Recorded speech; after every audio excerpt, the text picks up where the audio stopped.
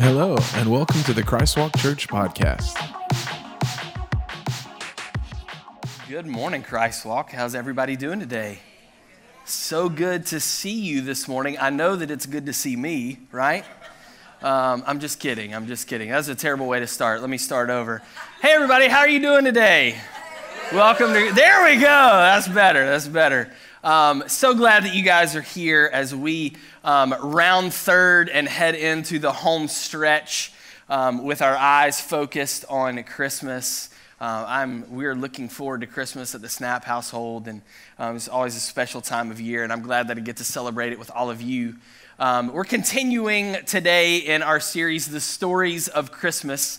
And so if you've got your Bibles or you've got a smart device, I want to invite you to turn with me or swipe with me to the Gospel of Luke, chapter 1.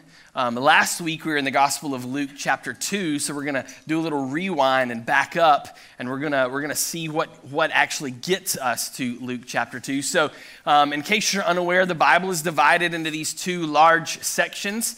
At the front of your Bible, you have the Old Testament. And then the second section towards the end of your Bible is the New Testament. And in the New Testament, the first four books of the New Testament, Matthew, Mark, Luke, and John, we call them the Gospels. And the reason we call them the Gospels is because gospel means good news. And Matthew, Mark, Luke, and John, they tell the story, the good news of Jesus. And so we're going to be taking a look at a portion of his story out of Luke chapter 1 in just a minute. Now, if you were with us a couple weeks ago when we kicked off this series, you would know that we talked about John chapter 1, and we looked at John's perspective of how Jesus came into the world, and we learned that before the world began, the gift of Jesus was God's plan.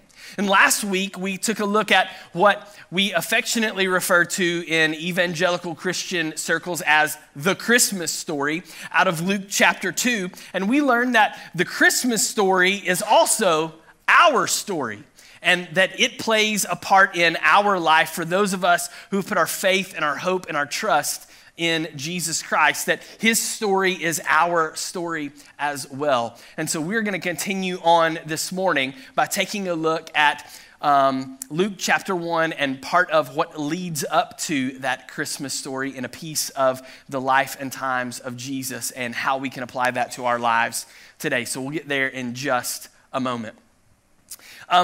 It was the winter of 1997. Some of you guys can think back that far. And I was a young lad, but of 15 years old.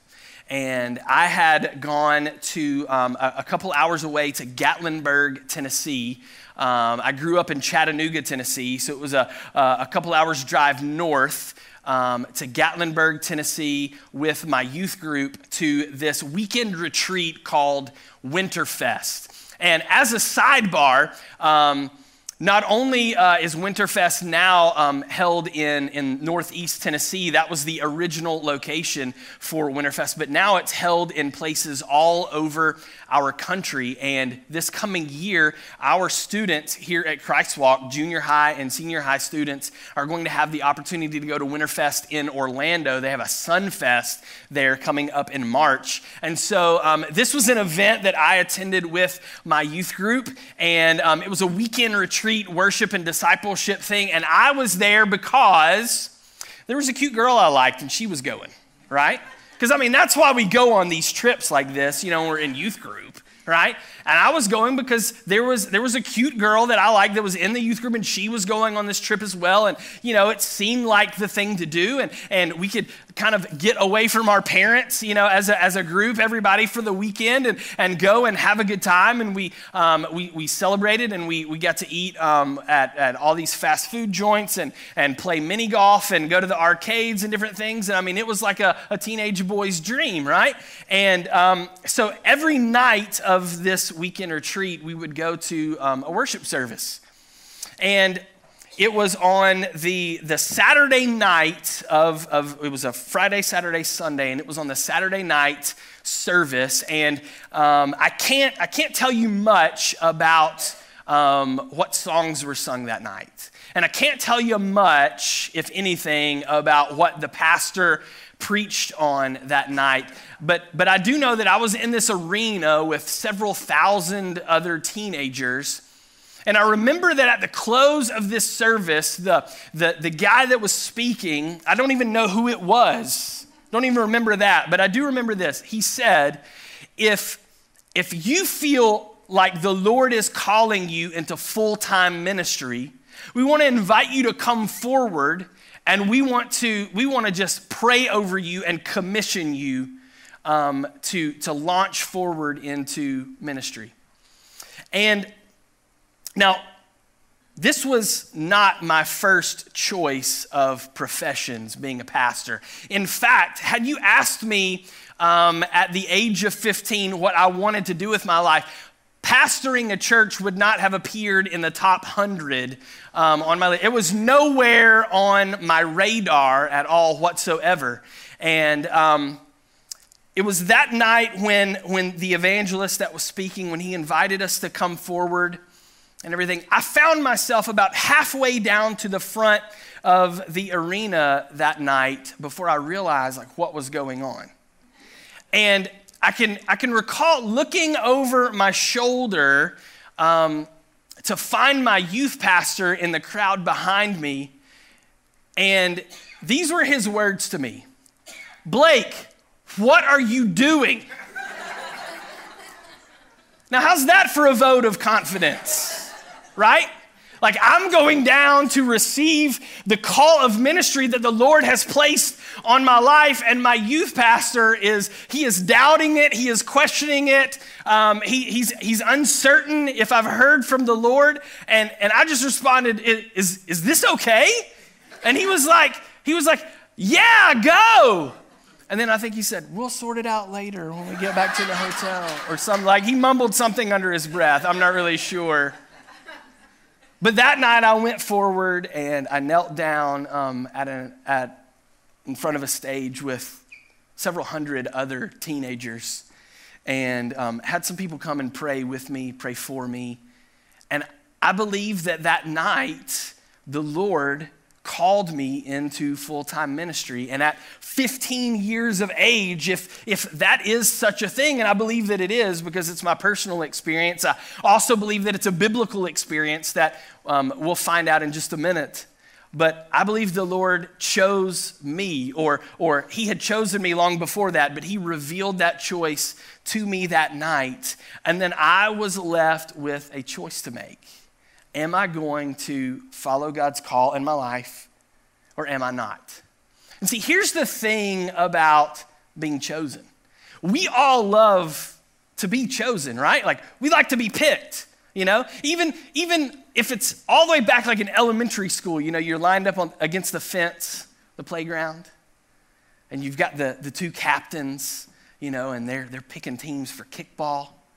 And you're sitting there and you got your fingers crossed behind your back and you're hoping that, like, maybe today, like, I'm not gonna be the last one left standing. And that never happened for me. They were like, well, Snap's the only one left. I guess we'll take him.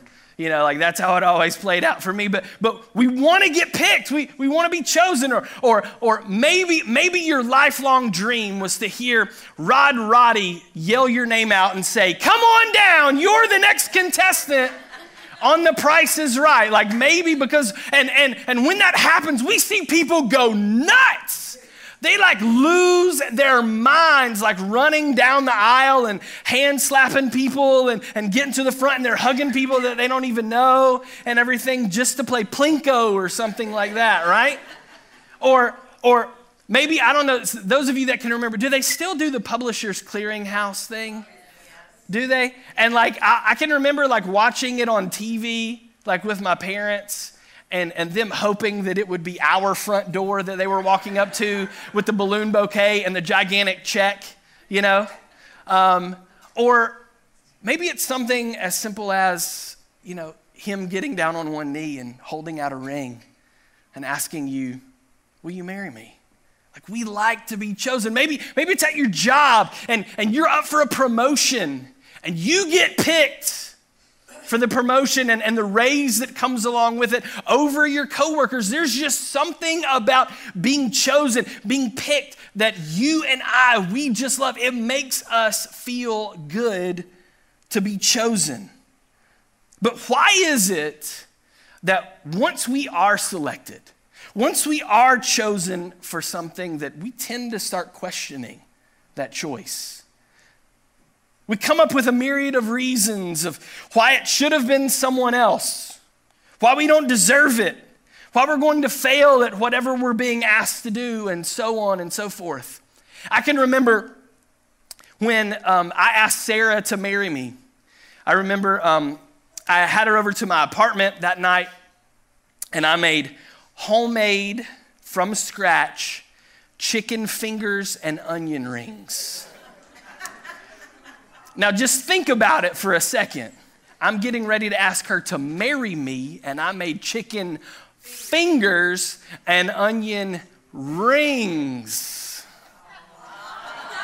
Oh! See, at first y'all were like, you did what? But now it's like, you're the most romantic person I've ever met in my entire life. I know. And so after dinner, she sat down on the couch and I brought out a gift to her. And she thought that I was going to ask her to marry me that night. And so I brought this gift, and it was in a gift bag, and she pulls it out, and it's a picture frame box. And so she's mad. And she's like, for real? First chicken fingers and onion rings, and now you get me a picture frame? And I'm like, just open it. And so she fumbles around, and she opens up the picture frame box, and she slides the picture frame out, and she's looking at it, and it's a picture of an engagement ring. And then when she looks up, she's like, what in the world is this? And she looks up, and I'm down on one knee, and I have the ring in my hand. And Sarah says, no. No way! And I'm like, well, this isn't really going the way that I'd planned. And it wasn't that she didn't want to say yes, it was that she had been chosen, and she was so like, she had built it up, and she didn't think it was going to happen. And so when that choice happened, she began to question, and she began to think, no, there's no way that this is real, that this could actually be happening. And that's what we do, right? Like when I was chosen to become the lead pastor of this church at the beginning of this year, you know what I started to think? I'm too young. I've never pastored a church before. I'm not a good enough leader. I'm definitely not a good enough preacher. I don't know enough about the Bible to pastor these people, to lead this organization forward. I've never had to oversee a budget that large and of that magnitude with so many line items. There's just so many things that I don't know how to do, so many reasons that I can't do it, and on and on. And I try to talk myself out of it. See, whenever we get chosen for something special, particularly by God, it seems that the enemy always comes at us with feelings of lack and doubt and unbelief and fear and uncertainty and hesitation. We tend to look at all the reasons why it's not going to work. We look at all the reasons why we can't do the thing that we have been asked to do. And some of us in this room, we've had the call of God. We have the call of God on our life. But we've even questioned him verbally, saying, God, are you sure that this is what I'm supposed to do? Are you sure that you're choosing me? Because this guy over here is so much more capable. Or this girl over here would be so much better able to do the thing. They're so much better equipped to accomplish the thing that you're asking me to do. But what I have discovered for my short 37 years on this planet, and since the age of 15 and being called into full-time ministry, is that when God calls us, he's not so much concerned about our ability as he is concerned about our availability. That's what God is looking for. Not are you able to do it, but are you simply available to do it. And when God calls us to do something, you and I, we have the choice, we have the opportunity to respond in one of two ways. We can either object or we can obey. It's as simple as that. We can object or we can obey. And there's countless times in Scripture that we read of someone being called to do something by God and they object. One of them is Jonah. God called Jonah to go and to preach to the people of Nineveh, to proclaim the word of the Lord to them. And what did Jonah do? For those of you that know, you've read this story. There's an entire book in the Old Testament, 4 chapters that you can read this story of Jonah. Does he go to Nineveh? No. He gets on a boat and he goes as far in the other direction as he possibly can. And he ends up being thrown overboard by the people on the ship, and he gets swallowed by a great fish, and he spends 3 nights in the belly of that fish, and then the fish swims to Nineveh and then vomits him up on the shoreline, and then Jonah says, well, I guess I better go to Nineveh and do what God's told me to do. He's covered in fish puke, probably time to start listening to the Lord. We hear the story of Moses. And God comes to Moses and in the form of a burning bush. And he speaks to Moses out of that bush, and he calls Moses to go back to Egypt and to deliver his people, the Israelites, from the hand of Pharaoh. And so what does Moses do? He's talking back and forth with God in this bush, and Moses starts to argue with God about why he can't be the one to go and do that. He brings up his inadequacies, including his inability to speak clearly, his lack of knowledge, and the feeling that no one would take him seriously. God, surely this call wasn't meant for me. It was meant for someone else. We read in the New Testament when a man that we only know as what the Bible calls the rich young ruler comes to Jesus and says, what must I do to follow you? And Jesus says, well, you got to keep the commandments. And the rich young ruler says, well, I've done this since I was a young boy. And Jesus tells him, then go and sell all of your earthly possessions and give the money to the poor, and then come and follow me. But the rich young ruler, he leaves sad, because he's unable to part with his earthly possessions in order to follow Jesus. He throws up an objection rather than acting in obedience. And we see this time and time again, but Scripture is also chock full of situations where people do obey the calling of the Lord on their life, and they respond in great obedience. And the Christmas story is no different than that. The Christmas story is no different than that. And we're going to jump in today with Luke chapter 1, starting in verse 26. In the 6th month, all right, so we start off right there in the 6th month. That seems kind of weird. It's actually the 6th month of Elizabeth's pregnancy.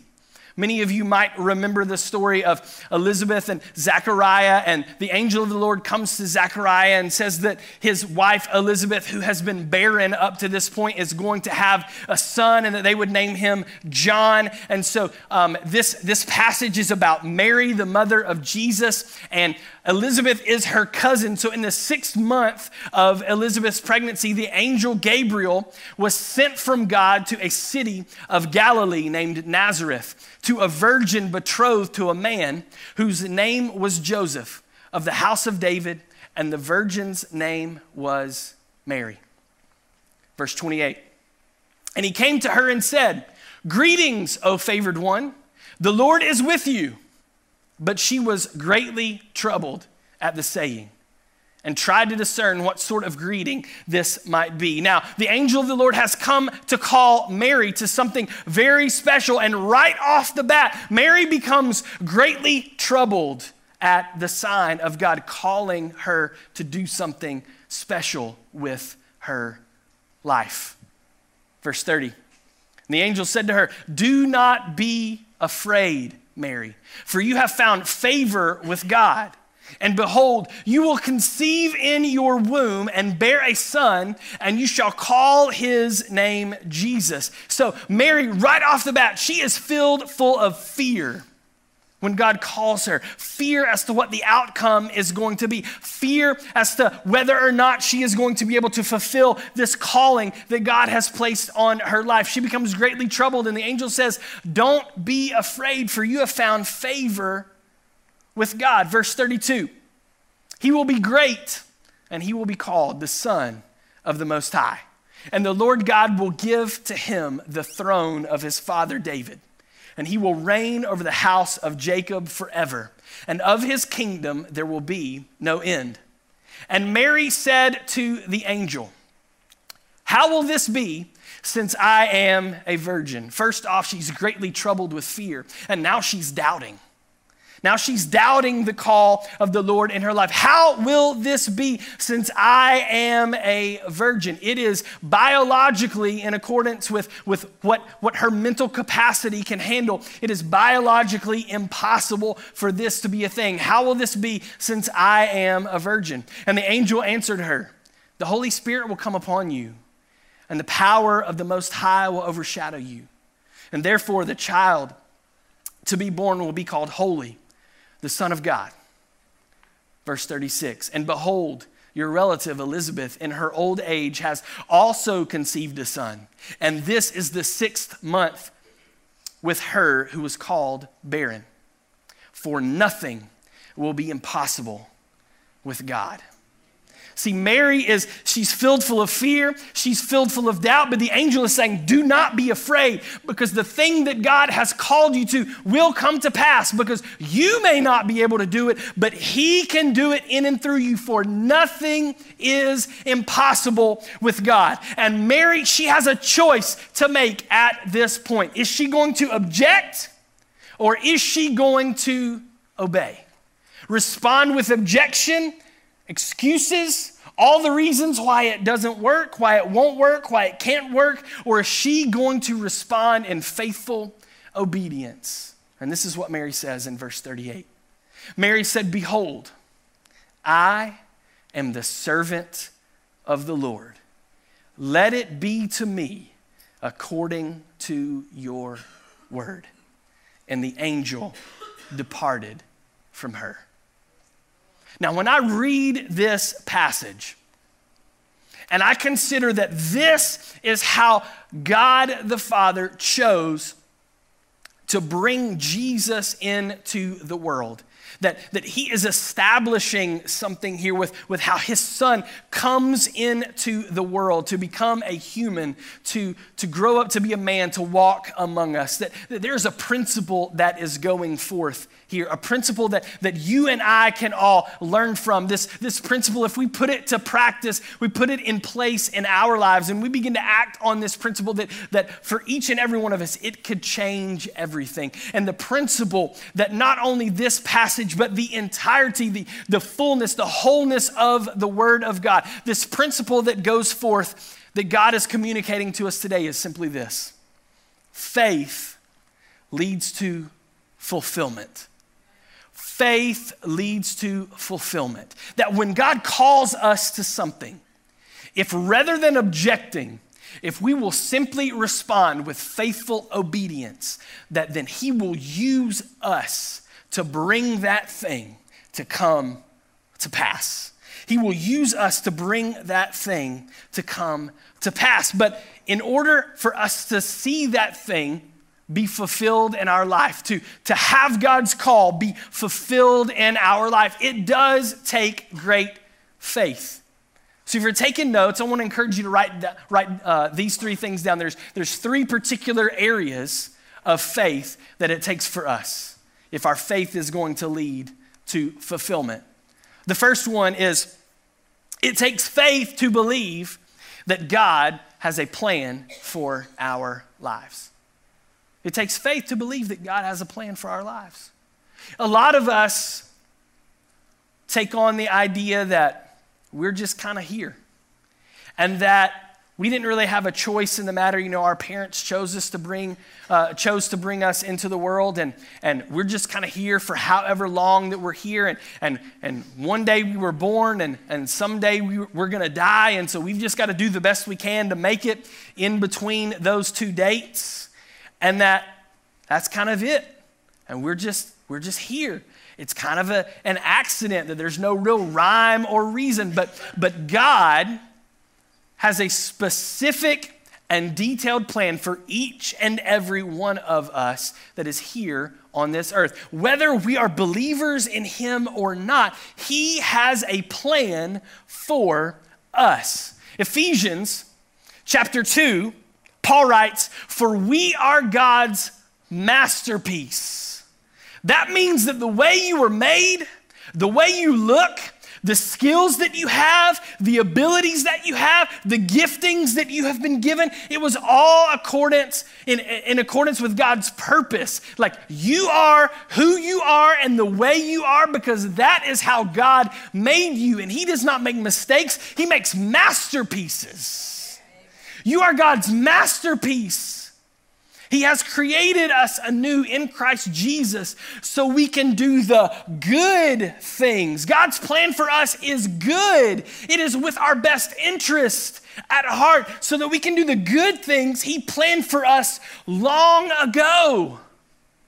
That tells me that when we showed up on this earth, that's not when God started trying to figure out what to do with us. He had something in mind long before our parents ever came together to create us.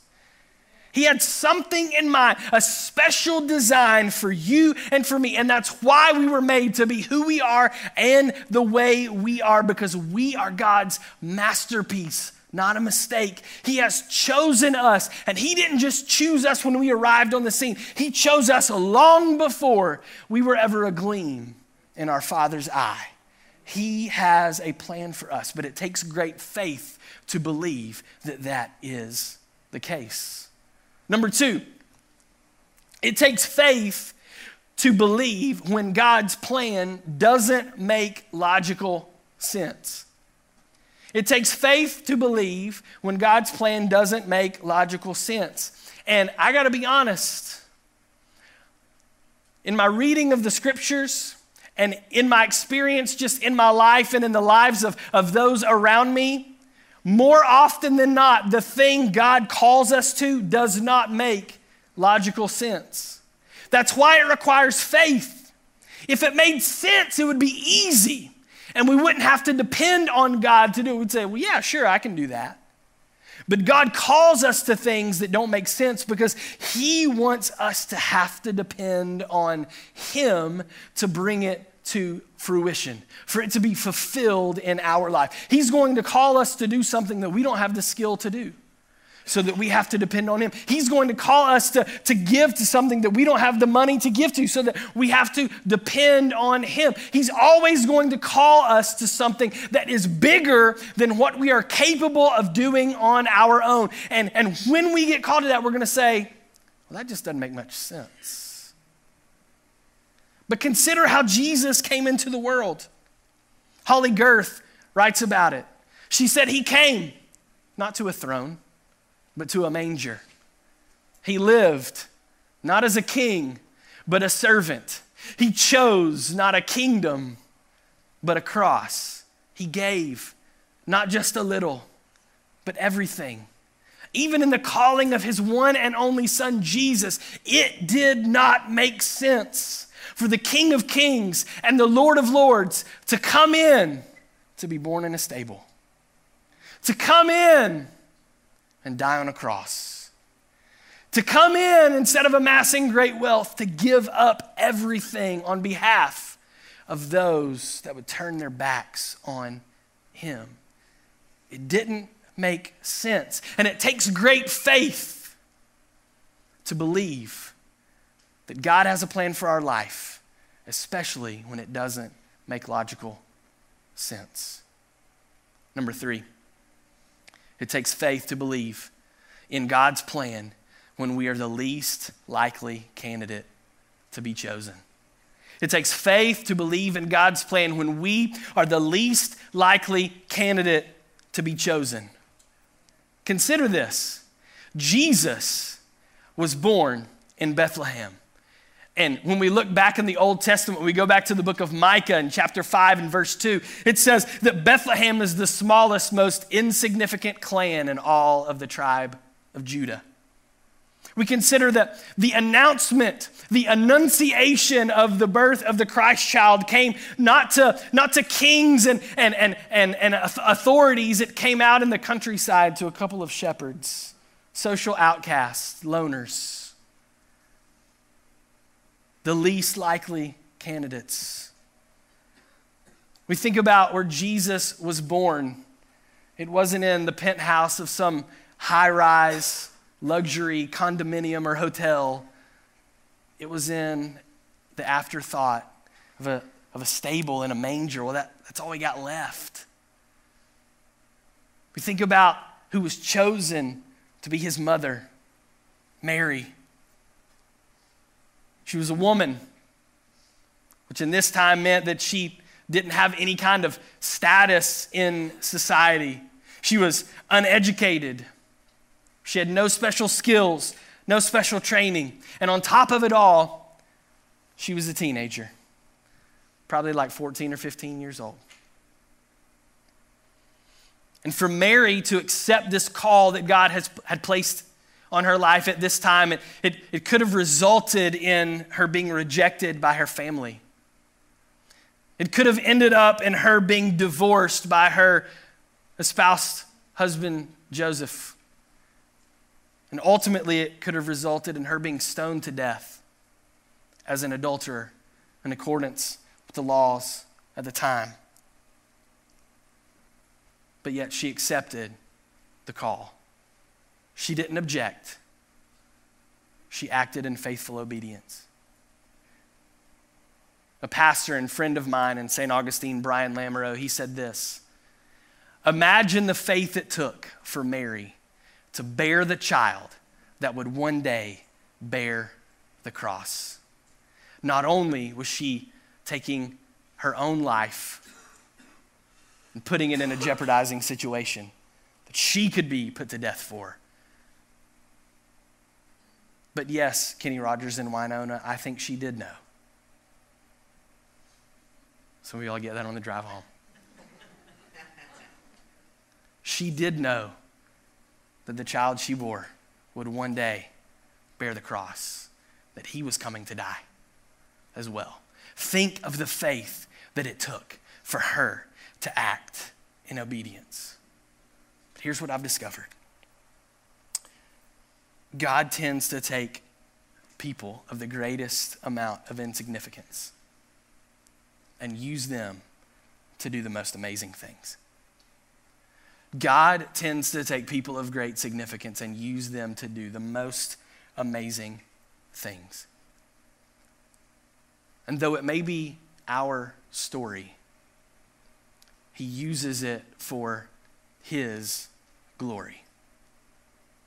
Faith leads to fulfillment. Big faith leads to big fulfillment. So you and I have been called, but we're not able to just get into this with just one foot in, 1 foot out. It's not just, I'm going to dip my toe in the water and just test the temperature of God's call. No.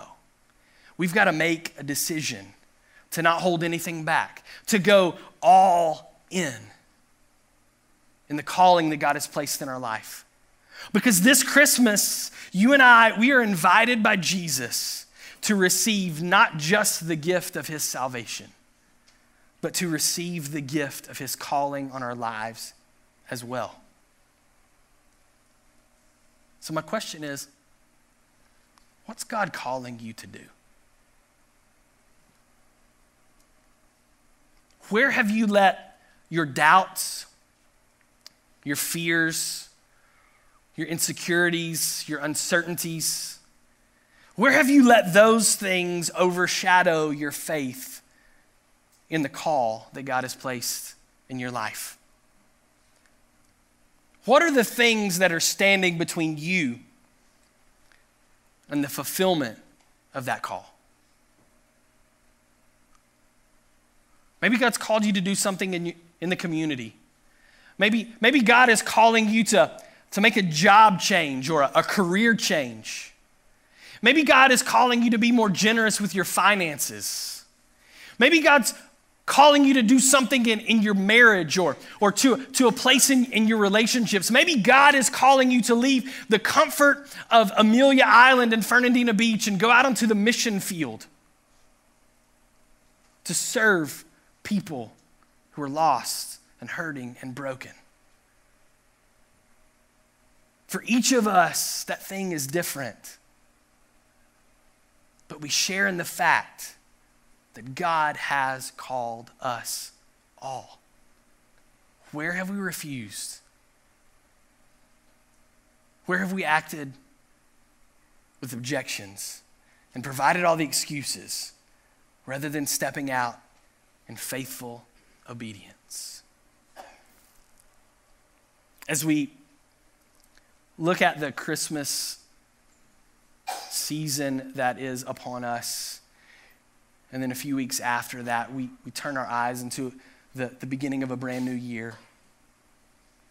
As I was preparing for this message and just trying to take what the Lord had given me and placed on my heart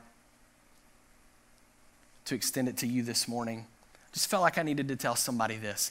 This might be for everybody. This might just be for one person. You might be in the room. You may be watching online with us this morning. I just feel the need to tell somebody this. And I'm combining my faith with yours. I'm believing that 2019 is going to be your year. For whatever reason, you haven't been able to get to that place of fulfillment. You've just been banging your head against the wall, just coming up empty. But I'm believing, and I'm combining my faith with yours this morning, that for somebody that is within earshot of this message today, 2019 is going to be your year. And what might happen for you and for me if rather than objecting to God's call, if we simply obeyed?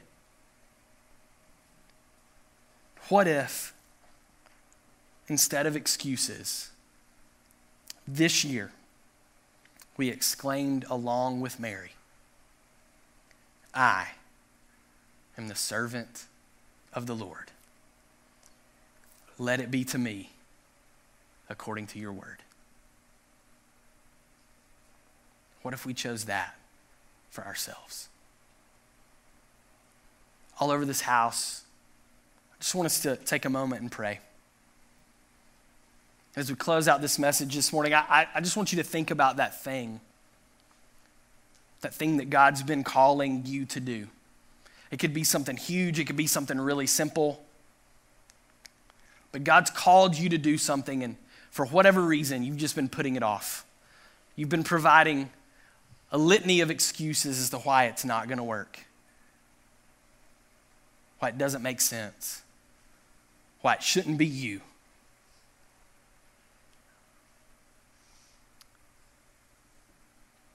And today, I just want us to close out this message by praying those words of Mary. Can we bow our heads and let's pray together? Heavenly Father, I just thank you so much for this group of people. And I thank you for the special and unique callings that you have placed on their life. And Lord, I pray that in the coming year, that they would be able to push aside the fear, the doubt, the apprehension, the uncertainty, the hesitation. And God, that they would be able to jump in, all in, both feet, that they would lean into the call that you've placed on their life.